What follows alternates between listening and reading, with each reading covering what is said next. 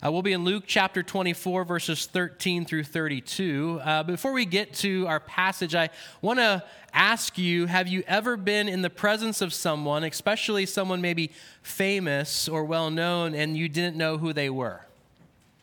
This has happened to me several times, actually. I'm kind of dense that way. But one of the times that I remember this happening is when I was invited to a special event here in Pittsburgh that was to support orphans in Haiti. It was an evening to kick off the Max Talbot Foundation's support for this work that was going on in Haiti. And for those of you who are unfamiliar with hockey, Max Talbot is a much beloved Pittsburgh Penguin.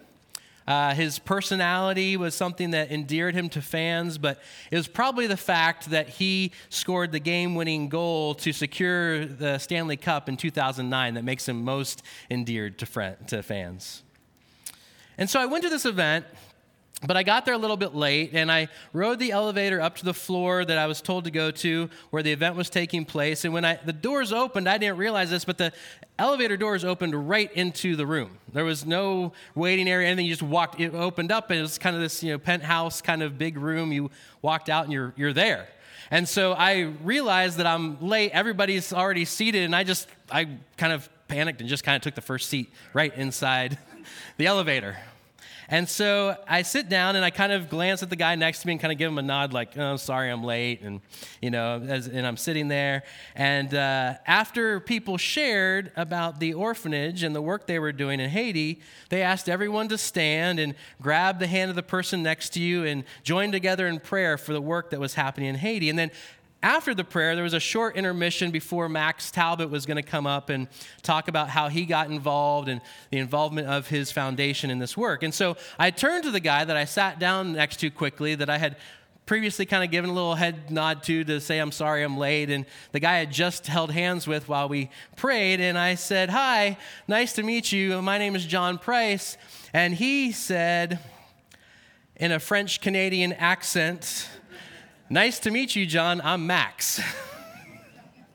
I'd been sitting next to Max Talbot. I had just held Max Talbot's hand. There probably aren't too many men in Pittsburgh that can say that.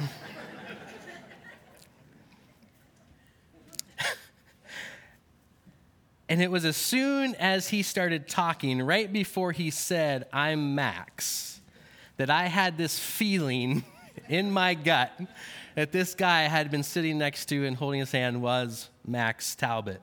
It's a fun memory and a good story, and it kind of reminds me of our text this morning. We find a couple of people who don't know whose presence they are in, someone even much more famous, much more important than Max Talbot. While something unmistakable happens in his presence that helps them to realize who this person is. Let's read Luke 24, verses 13 through 32. But on the first day of the week, begin at verse 13. That very day, it was still the first day of the week, two of them were going to a village named Emmaus, about 7 miles from Jerusalem.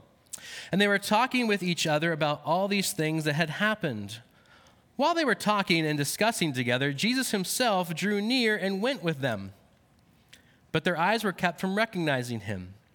And he said to them, what is this conversation that you are holding with each other as you walk?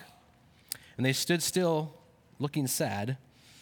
Then one of them, named Cleopas, answered him, are you the only visitor to Jerusalem who does not know the things that have happened there in these days? And he said to them, what things?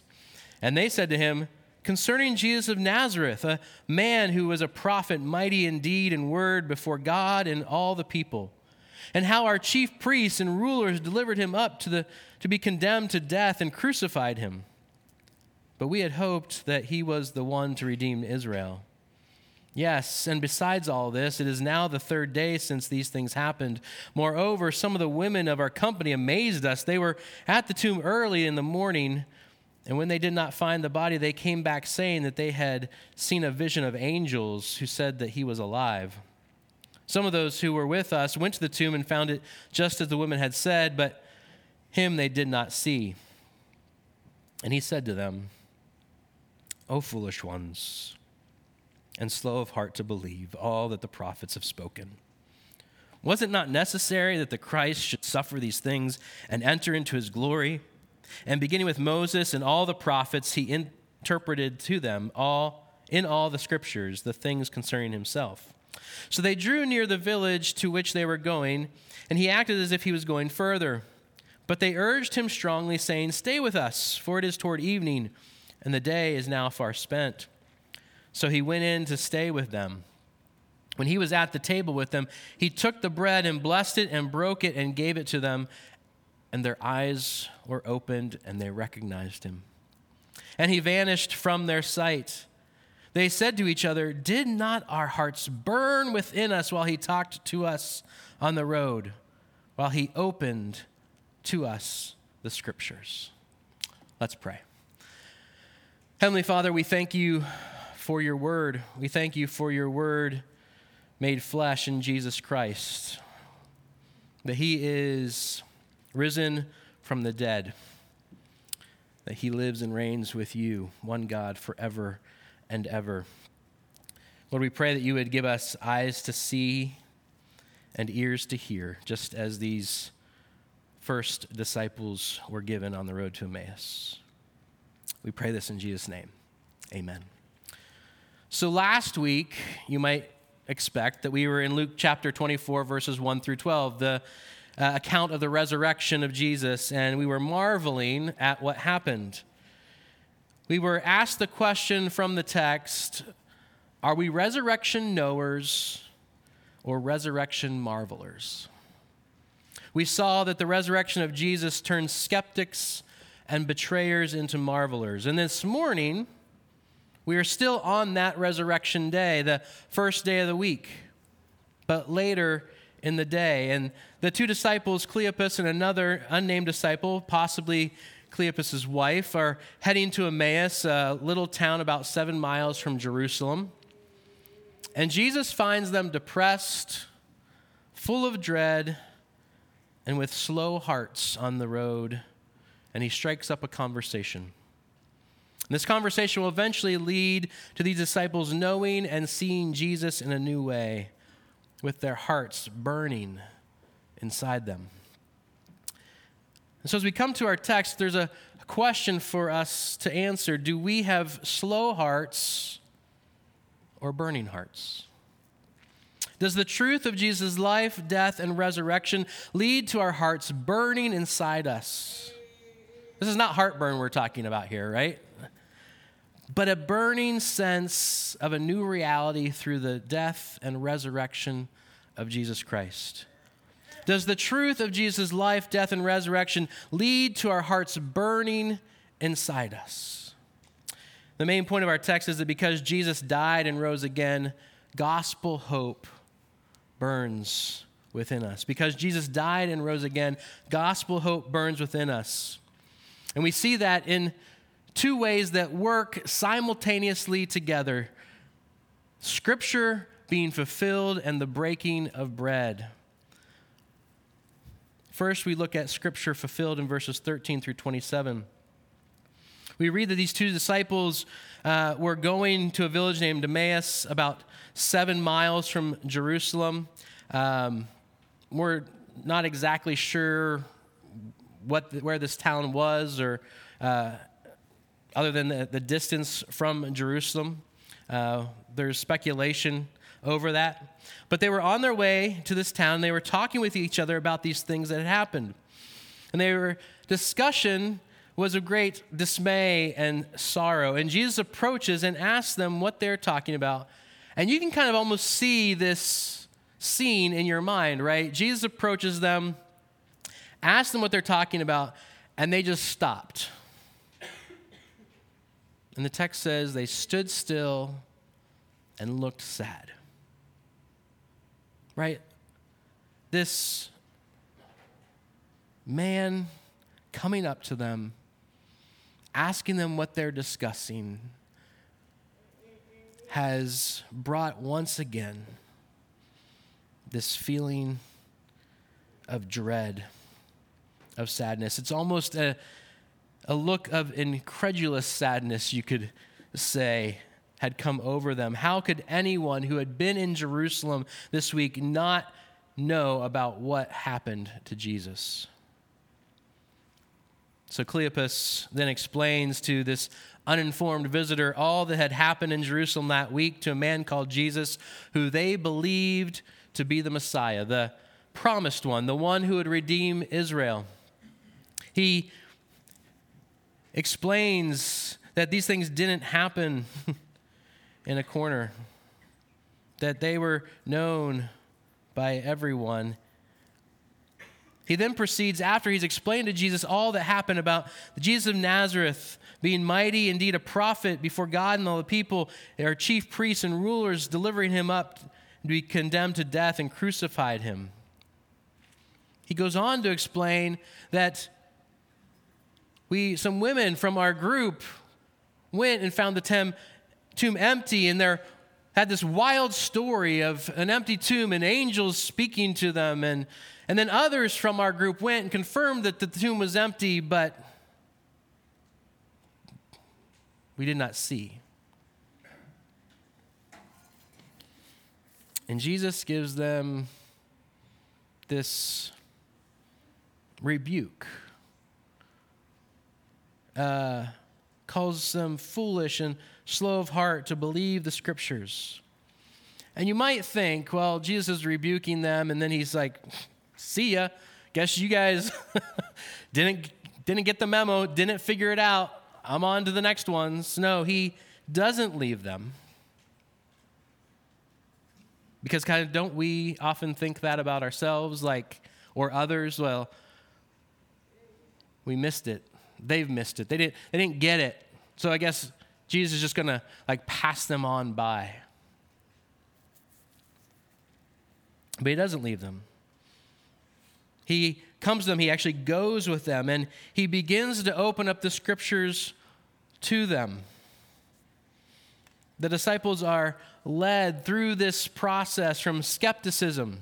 I mean, they are skeptical, right? I mean, they are what we saw last week. They are skeptics through and through. Jesus has died. The one who we thought wasn't it.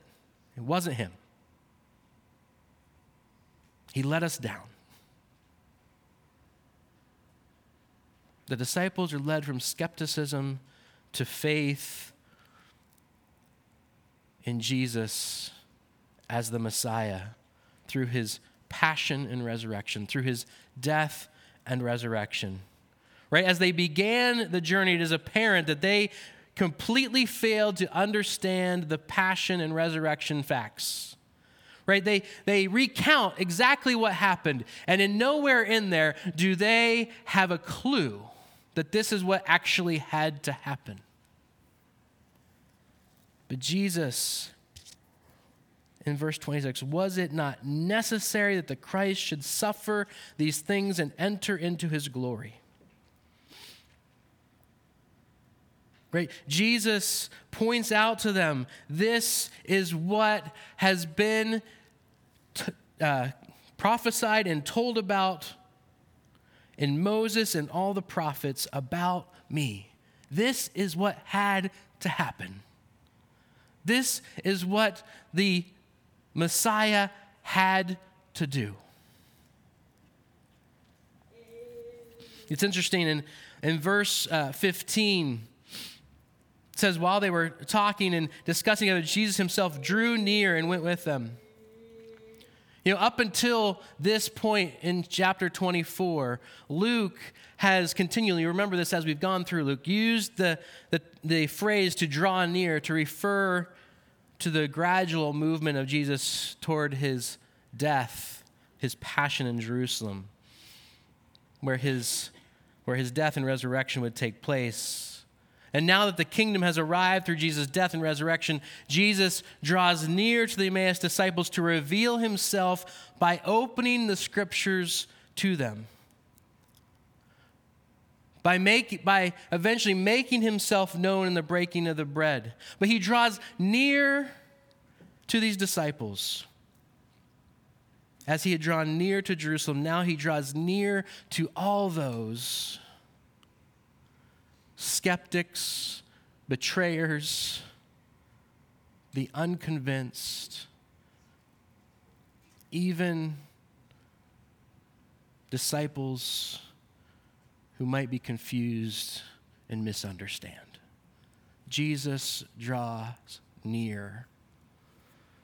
And he draws near through his word. You notice that? Like he draws near through the word of God that he has breathed out and spoken in time past, that he has lived out in the flesh, that he has spoken through his ministry. Right? This isn't the first time that he has said that Christ must suffer these things and before he enters in his glory. Jesus over and over again, at least 6 times in the Gospel of Luke before his death and resurrection, had said that this is what was going to happen to him. Jesus opens the scriptures to bring gospel hope into their hearts. But it's not just through him opening the Word of God, interpreting it for them. It's also in the breaking of bread, verses 28 through 32. Right? This exegetical lesson in hermeneutics. You can imagine this was one of the greatest sermons ever preached. Right? And it was only to 2 disciples. Right? It wasn't before thousands and thousands. It was before 2 disciples where Jesus, walking along the road, just started preaching and teaching all that Moses and the prophets had said. Can you imagine that? You're walking around and Jesus is taking passages of Scripture that you had memorized as a kid, that you had heard in the synagogue, that you had heard in the temple. And he's taking these passages of Scripture and he is making them go boom, exploding in your mind, causing your heart to burn because I hope this is true and real.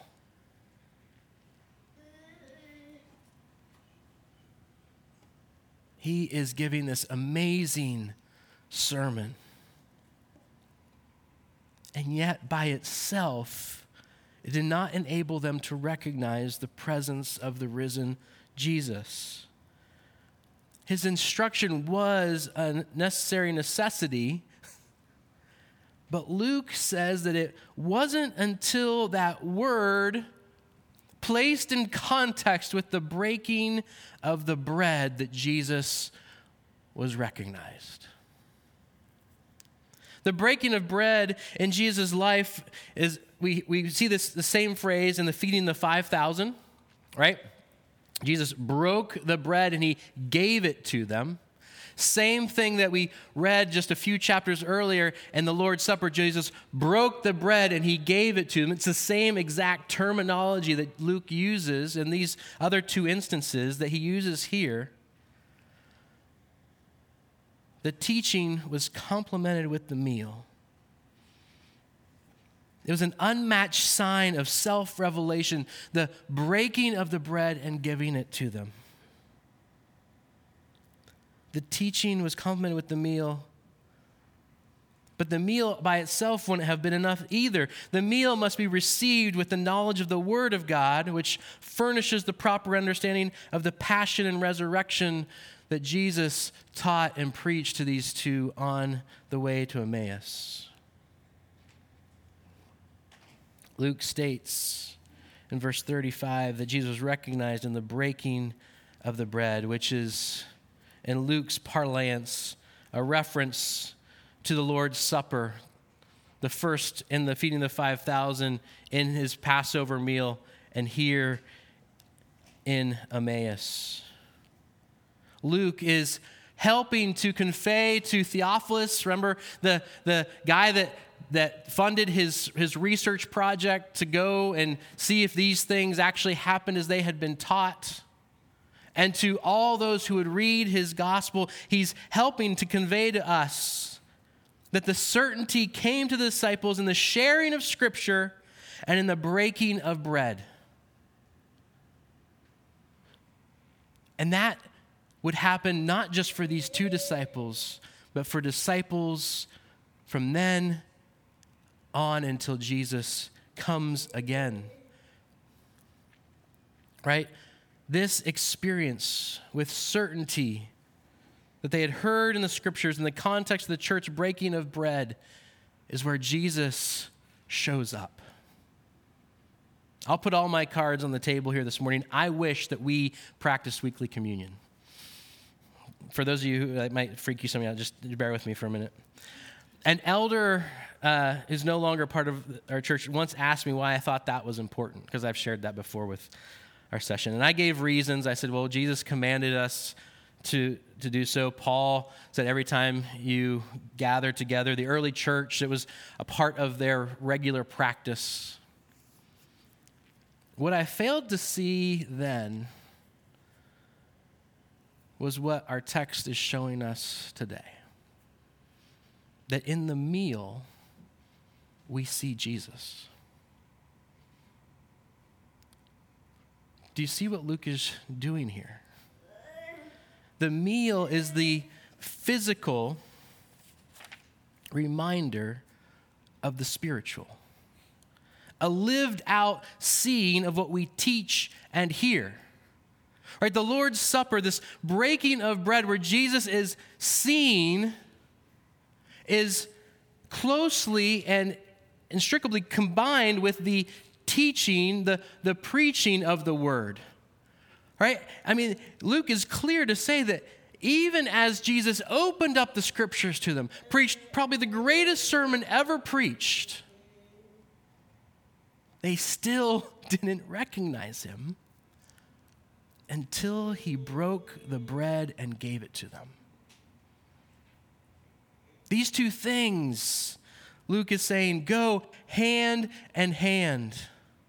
We hear and our hearts burn within us when God's word is opened up and we see Jesus in his word, but we don't recognize and see Jesus fully until the bread is broken and given to us. Right? Because the gospel is not merely just an assent of intellect. It is not merely just a spiritual reality. The gospel is a physical reality as well. Jesus physically took on flesh. He physically died. He physically rose from the dead. He physically, in human form, sits at the right hand of God. And when we come to the table, we're reminded that the gospel that we believe, the good news of Jesus Christ, is not merely something spiritual. It has physical dimensions and reality. It is the body and blood of Christ. We don't believe that anything magic happens in the supper, but it is the body and blood of Christ given for us.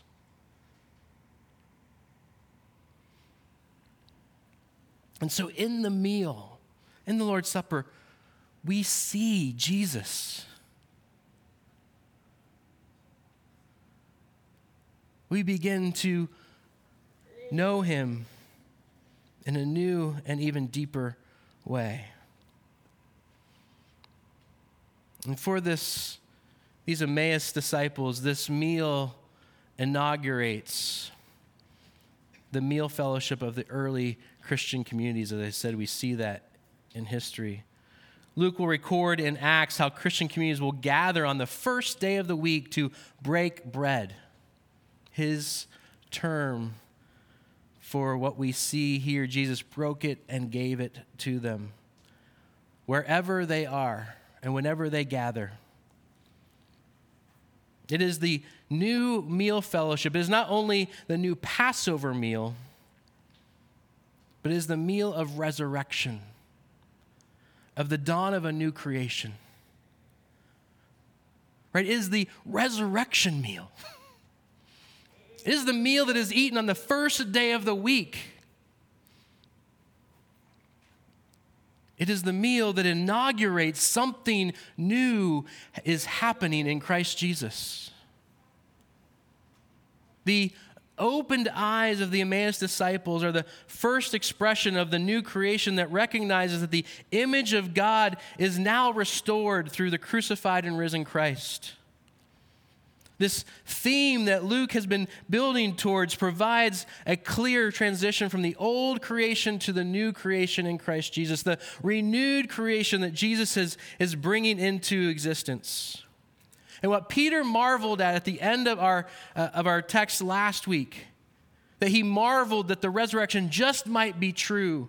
He marvels that Jesus' words, all that he spoke to them, might be more than he ever imagined. He marveled that Jesus is risen, and if Jesus is risen, then something new and glorious is happening. What he marveled at and wondered with at hope, these disciples now know for sure. Their hearts burned within them. That in Christ's resurrection, and his opening the scriptures to them, and his breaking the bread and giving it to him, the world was made new. They were made new. Nothing was the way it was ever before, and it won't be that way ever again. So this meal at Emmaus is the first meal in the new era begun with Christ's resurrection. This meal takes place on the first day of the week, the start of God's new work of new creation in Christ. When he rose from the dead, Jesus began the work of making all things new. And he instituted a meal connected to his word to remind us again and again and again that new life in Christ, the new creation has come. And on the first day of the week, the day of resurrection, there is a new hope, a new way, a new life, a new meal to strengthen us for what is to come. Let's pray. Heavenly Father, we thank you and praise you for your word. We thank you, Lord, that your word is powerful. And when opened up to us, Lord, reveals to us things that we have never seen or heard or known before. That our hearts burn within us with the truth of the gospel of Jesus Christ. And Lord, in the Lord's Supper, the breaking of bread, Lord, we see Jesus. Just as those first disciples, Lord, it is a reminder to us over and over and over again that you are not dead but alive.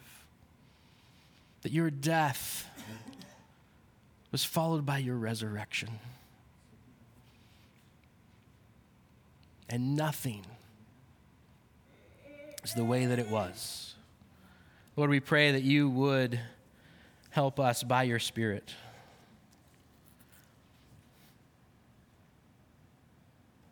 to not have slow hearts, but burning hearts. Burning hearts, Lord God, that seek to follow you in the work of this new creation. Lord, may we, your church, follow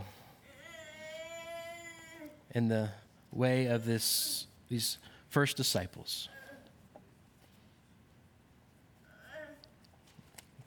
Marveling what you and our Savior, Lord Jesus, have done. We pray this in Jesus' name. Amen. Let us respond to reading